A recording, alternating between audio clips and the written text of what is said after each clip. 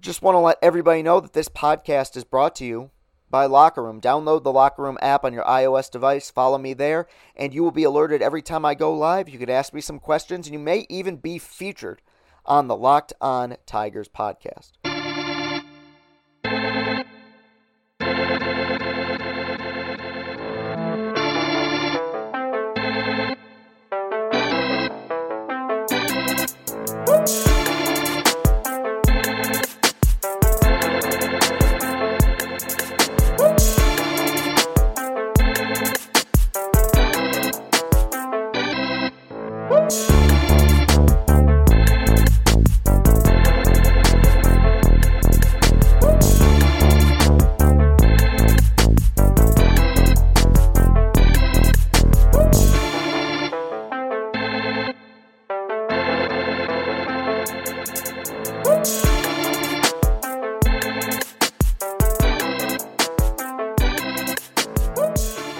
What is up, everybody? Welcome into Locked On Tigers. I'm your host, Chris Castellani. It is Friday, April 16th, 2021, and we got a ball game to cover. Tigers lost last night in 8-4 defeat at the hands of the Oakland A's. Tarik Skubal on the mound for Detroit last night. It was not a good outing, not a terrible outing. It was an interesting outing. Tarik Skubal's had 3 starts so far this year. He had a pretty good start. First time out against Cleveland. He had one disastrous start in his next outing against Cleveland at Progressive Field. And last night was so-so. And yet it was actually the so-so start that has me the most concerned is a big word.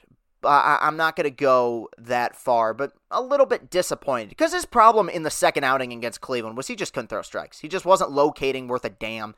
And when that happens, you're going to get popped eventually. Even against a lineup that isn't great, if you're in counts where you are forced to throw strikes in the zone, you're going to get crushed, and he did. There wasn't anything particularly about his stuff that was awful. I know there was the spin rate issue, but again, one start statistically does not equal a trend. Last night, you had the 4 walks over 4 innings. Obviously, you want that to get fixed. Some of that is not his fault.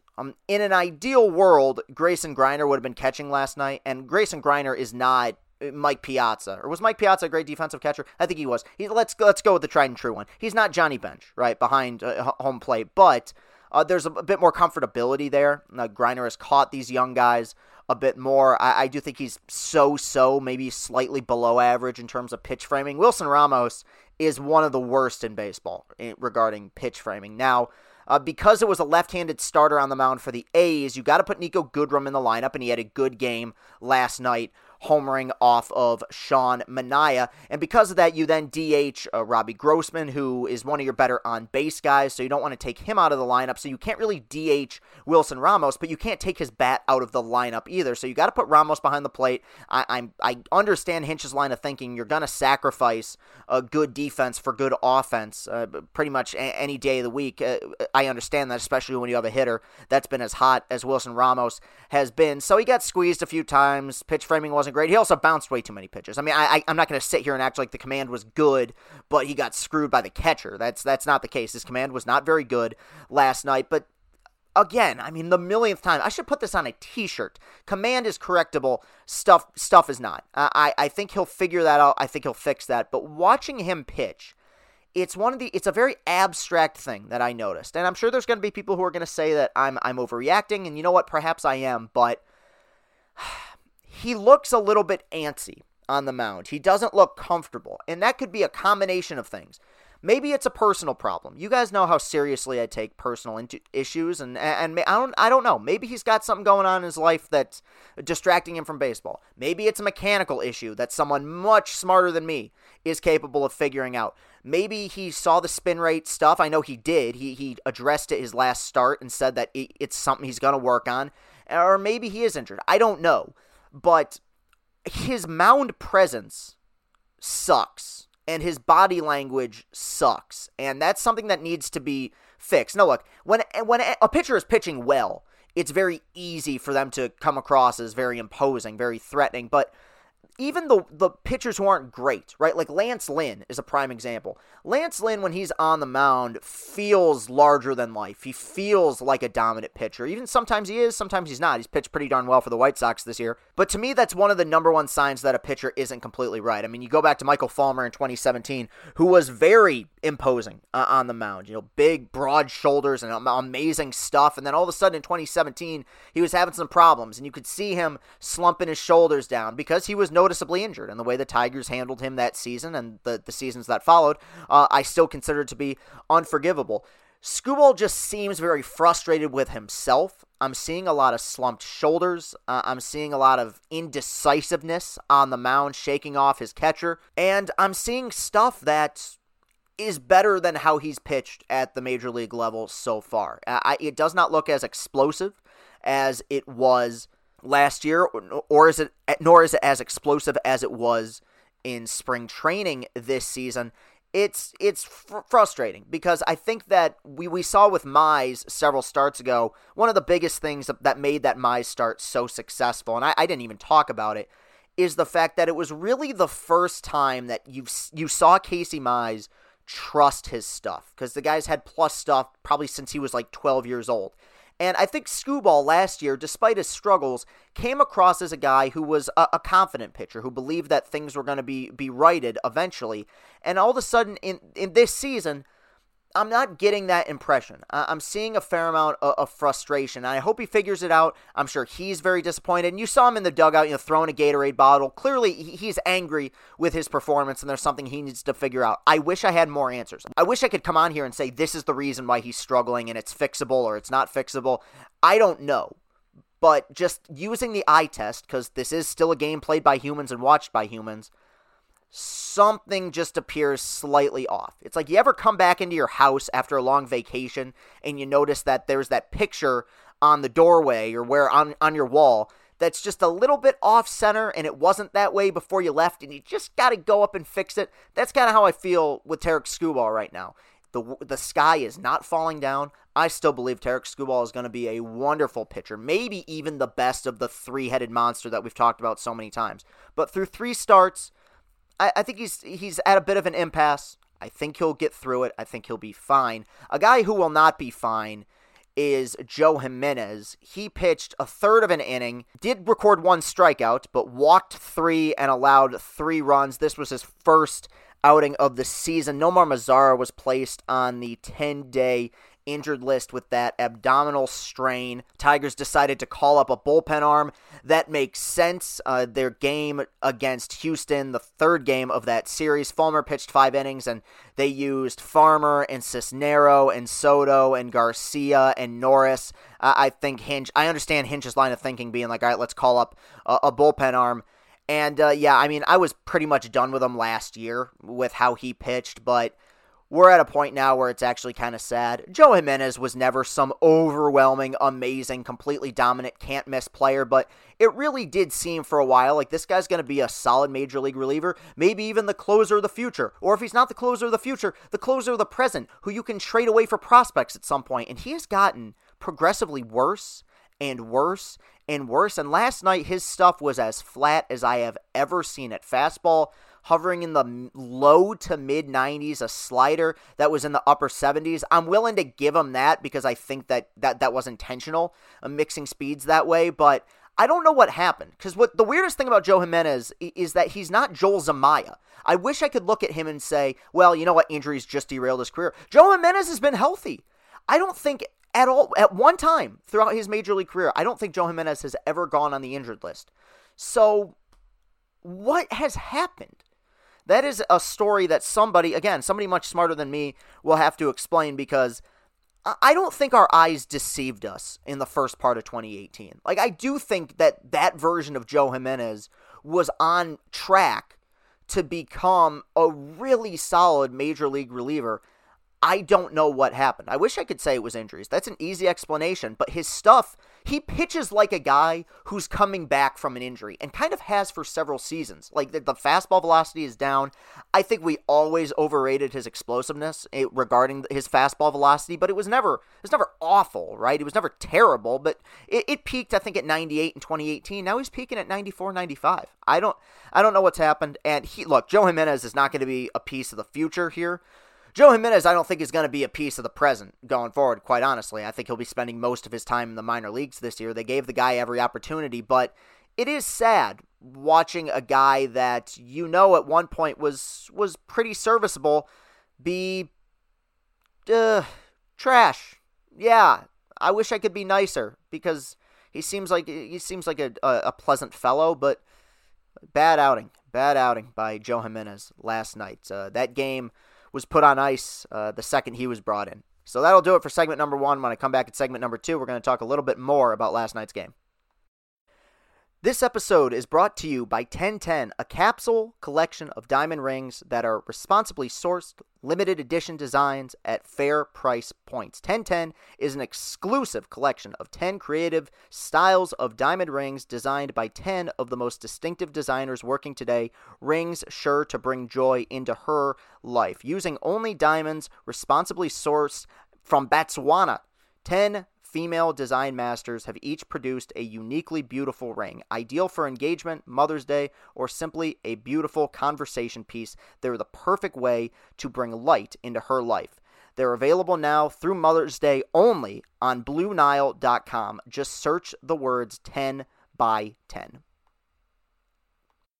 We're covering everything you need to know about the Tigers, but what about the rest of sports? Now the Locked On Podcast Network has you covered there as well with Locked On Today. It's hosted by the great Peter Bukowski, and it's all the sports news you need every morning in under 20 minutes. Follow the Locked On Today podcast wherever you get your podcasts. And we're back for segment number 2, giving you a few more observations, things I noticed in last night's loss, an 8-4 loss to the Oakland Athletics. Sean Manaea pitched for the A's, and he looked pretty darn good. 6 innings, 5 hits, 2 runs, both of them earned, 0 walks, and 7 strikeouts. I know I said on Thursday's show that in some kind of alternate universe, Sean Manaea would have turned out to be an ace, and that is true, and I don't know how high his ceiling is at this point because of the injuries. You wonder about durability, but it looked pretty darn good last night. I mean, stuff is good. I always felt like at full health, there's a really dangerous pitcher there. He's got kind of a deceptive delivery, that weird arm slot that's probably difficult to pick up. Oakland is a good place to pitch at. Tigers had trouble with him last night. I mean, to be honest, considering how good he looked, getting those 2 runs across the board, that's not awful. Obviously, the pitching did not hold up their end of the bargain. And really the big story, the thing I forgot to mention in the previous segment, Tigers pitchers walked 12 Oakland A's batters last night. You're not going to win any game doing that. And it appears as though that's starting to become a bit of a running theme throughout Tigers baseball right now. You go back and you watch the game against Houston in game number 3 in that series. It was a ball game they nearly lost because they just the relievers didn't have any command, and that's going to make A.J. Hinch's job difficult. This is a deep bullpen. I don't know if it's a great bullpen, but even whether it's great or not, or good or mediocre, and we're splitting hairs at that point. The fact is they got to throw more strikes. I know Hinch has talked about how the identity of this team is starting pitching, and that's great, but in 2021 baseball, you need solid innings out of your relievers. And look, there are a lot of relievers out there who don't have great command but are able to get away with it because they have overwhelming stuff. I don't know if that person exists in this version of the Tigers' pen. I guess Soto is probably the only one capable of really getting away with that, but even he's got to be able to find the zone a little bit more consistently. Offensively, there were a few bright spots. Nico Goodrum had 3 hits yesterday, homered, really impressive home run to center field. And then a guy who needs to get going a little bit and had 2 hits yesterday, including a double and a triple, Willie Castro. He's off to a very rough start this year, 220 average, 570 OPS. He's moved down the lineup a little bit. Part of that is because of the fact that Ramos and Candelario have been so good. They had Castro batting 2nd or 3rd throughout the first 12 games. He batted 6th last night. Also made an error. Look, Hinch has discussed this at length. He believes that Willie Castro is a very good offensive player. He said that specifically verbatim many times. I think subliminally that's also him saying he stinks defensively. I think if he was a great, well-rounded, all-around player, he'd say, oh no, Willi Castro was great. But hey, he says he's a great offensive player. I believe him. Hinch has a great eye for talent. One of my favorite stories of his, I've talked about it on the podcast before, was him putting Alex Bregman in the 2 spot in their lineup, despite the fact that he started his career over 20. He believes in these guys. I'm starting to lose my voice. I apologize. Done too much talking this week. I know there's a lot of people who are freaking out about him. I know that in the Tigers group chat, some of those guys are huge Willi Castro fans, and they're worried about his production so far. I'm not, and I'll tell you why. This is a prime example of Willi Castro coming back down to earth. The batted ball data, which I've talked about ad nauseum, but that stuff provides you an opportunity to see how good a player may be going forward. And when you have a player who had a tremendous OPS a year ago, but only had an exit velo and a hard hit rate in the 5th and 6th percentile, that supports the fact that this is a guy who's probably not going to be as good the next year. Now, my counter to that is that if you have a shortstop, even in a 60-game season who puts up a 940 OPS, it means there's something there. I did not believe that last year was a reflection of the player he can be, but I still believe he could be a very serviceable, very solid major league hitter. Lastly, one guy I want to focus in on who's really been struggling, Jonathan Schoop. He was 0-for-3 last night, did have a sac fly, a 190 average, and a 424 OPS right now. I think he's getting closer to turning it around. I think he might be due for a home run or a big game coming up here soon, because I thought last night the swings were better, the at-bats were better. Look, when you're slumping, that's such a difficult thing to break out of, because it feels like everything you've learned, everything you've tried to adjust to throughout your major league career is just a little bit wrong. It's got to be tough, but I try to spot when a guy may be on the verge of turning it around. I remember thinking that the swing he had on the sac fly last night was one of his better ones of recent memory. He's one of the guys on this team that I'm trying to give a lot of leeway to. He was very good last year. He's been good throughout his career. When he slumps, he's really going to slump, because he's not a guy who gets on base a ton, but he's a good hitter. He has great bat-to-ball skills. He hasn't this year, but he has for the most part throughout his career. I would say Jonathan Schoop is due at some point soon. I would look for him to maybe have a nice game at some point this weekend. So this is going to be a really short second segment. I know the timing on these segments, at least today, is probably going to be a little bit wonky, but not much else to say about what was a Tigers beatdown at the hands of the Oakland A's. So when we come back, we're going to preview tonight's game in Oakland against the A's, game 2 of this series. We'll be back in just a second. Built bars are tasty. It's a protein bar that tastes like a candy bar. 16 amazing flavors, 8 chocolate nut flavors, 8 chocolate nut-free flavors. It says so on the packaging.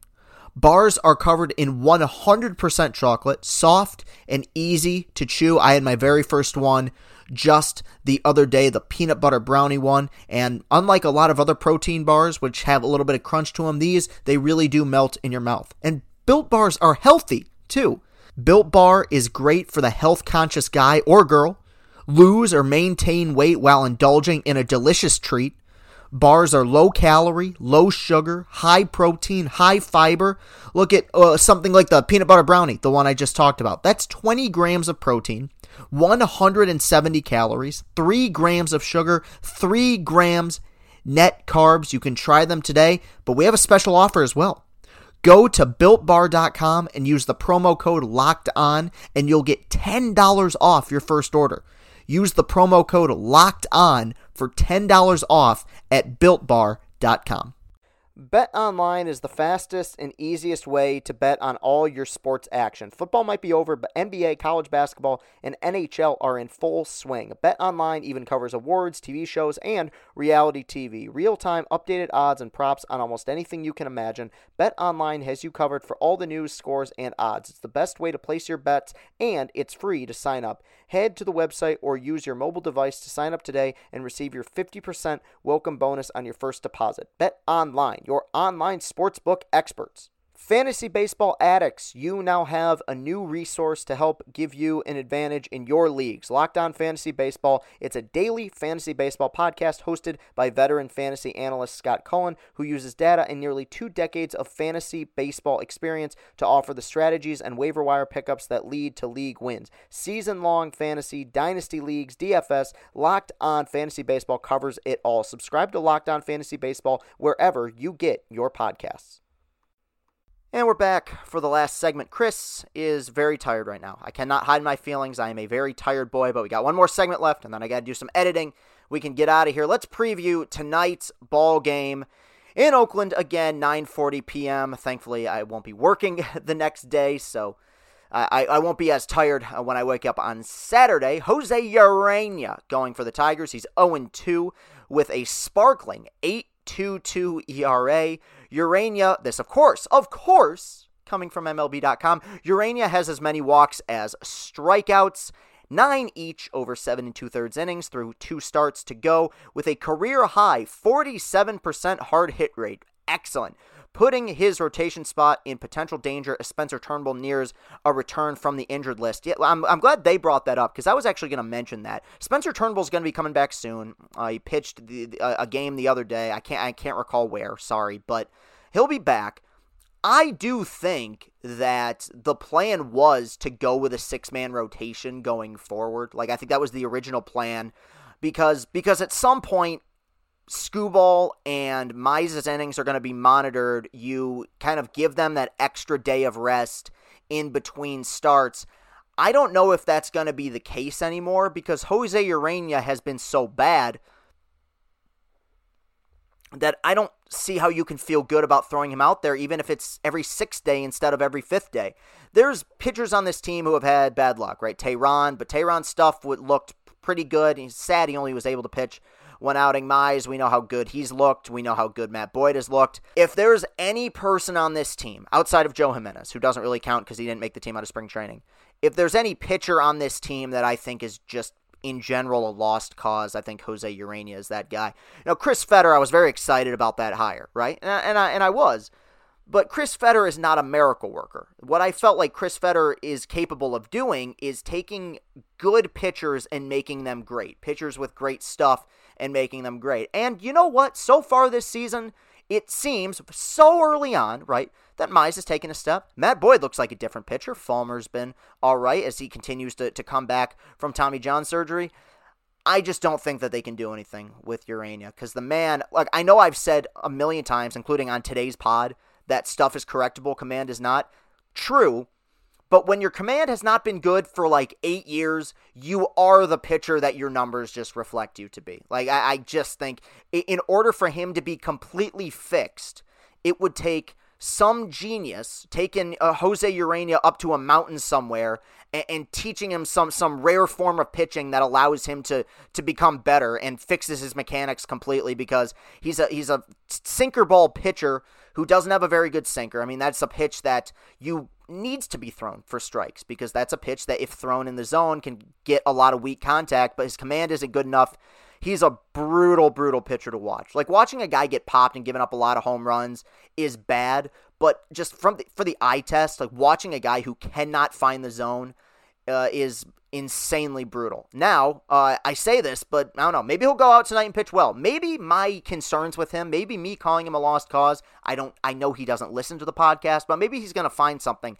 I just don't see it. Like, if it was 3 years ago and he had these 2 bad starts, I'd be like, okay, maybe, because his stuff was a lot better then. Yeah, Jose Urena needs work. I hope he proves me wrong. It's what I've said from the beginning. I hope all these guys do. I really do. I hope every person that I've criticized comes back and heaves a giant middle finger at me, because it'll mean that my favorite team has been successful, but I just don't see it from him, man. He has been brutal through 2 starts. I guess if there's any consolation, if there's any silver lining, he was admittedly better a season ago. What am I saying today? He was better his last time out than he was his first time out. So maybe he'll take another step forward, but I don't know. Thankfully, the Tigers are going up against Frankie Montas. Even Rocky had a Montas. He's 1-1 with an 8.31 ERA. Montas earned a win in Houston on Saturday, the first of the season for the A's rotation. He'll be eager to do more, though, given that he has posted an 8.31 ERA and a 1.96 whip through 2 starts. That's brutal. Good stuff. He was a prospect that a lot of people were high on, and it speaks to what I talked about yesterday. I feel like sometimes the A's let the air out of the balloon in regards to how they develop some of their starters. Because I remember seeing this guy's minor league numbers and seeing the kind of stuff he had early and being like, he could be explosive. Now, he's still young. I think he's very capable of turning it around. I think he's far more likely to be able to turn this ship around than, say, Jose Urena is. But, Tigers, this is not a terrible matchup for them.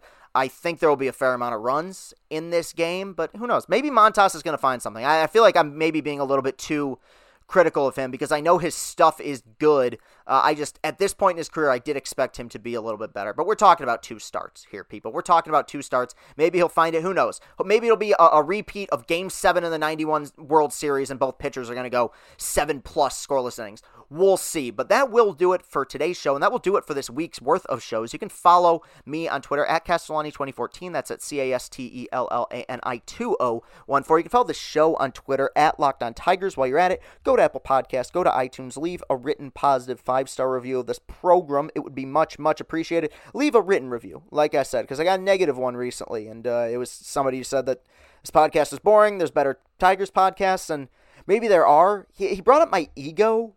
Like, if you know me, I don't have an ego. I'm like one of the least confident people you've ever met. Whatever, I'm rambling off into nonsense. I appreciate all your support, all of you. The people who followed the Locked On Tigers account, who listened to the pod.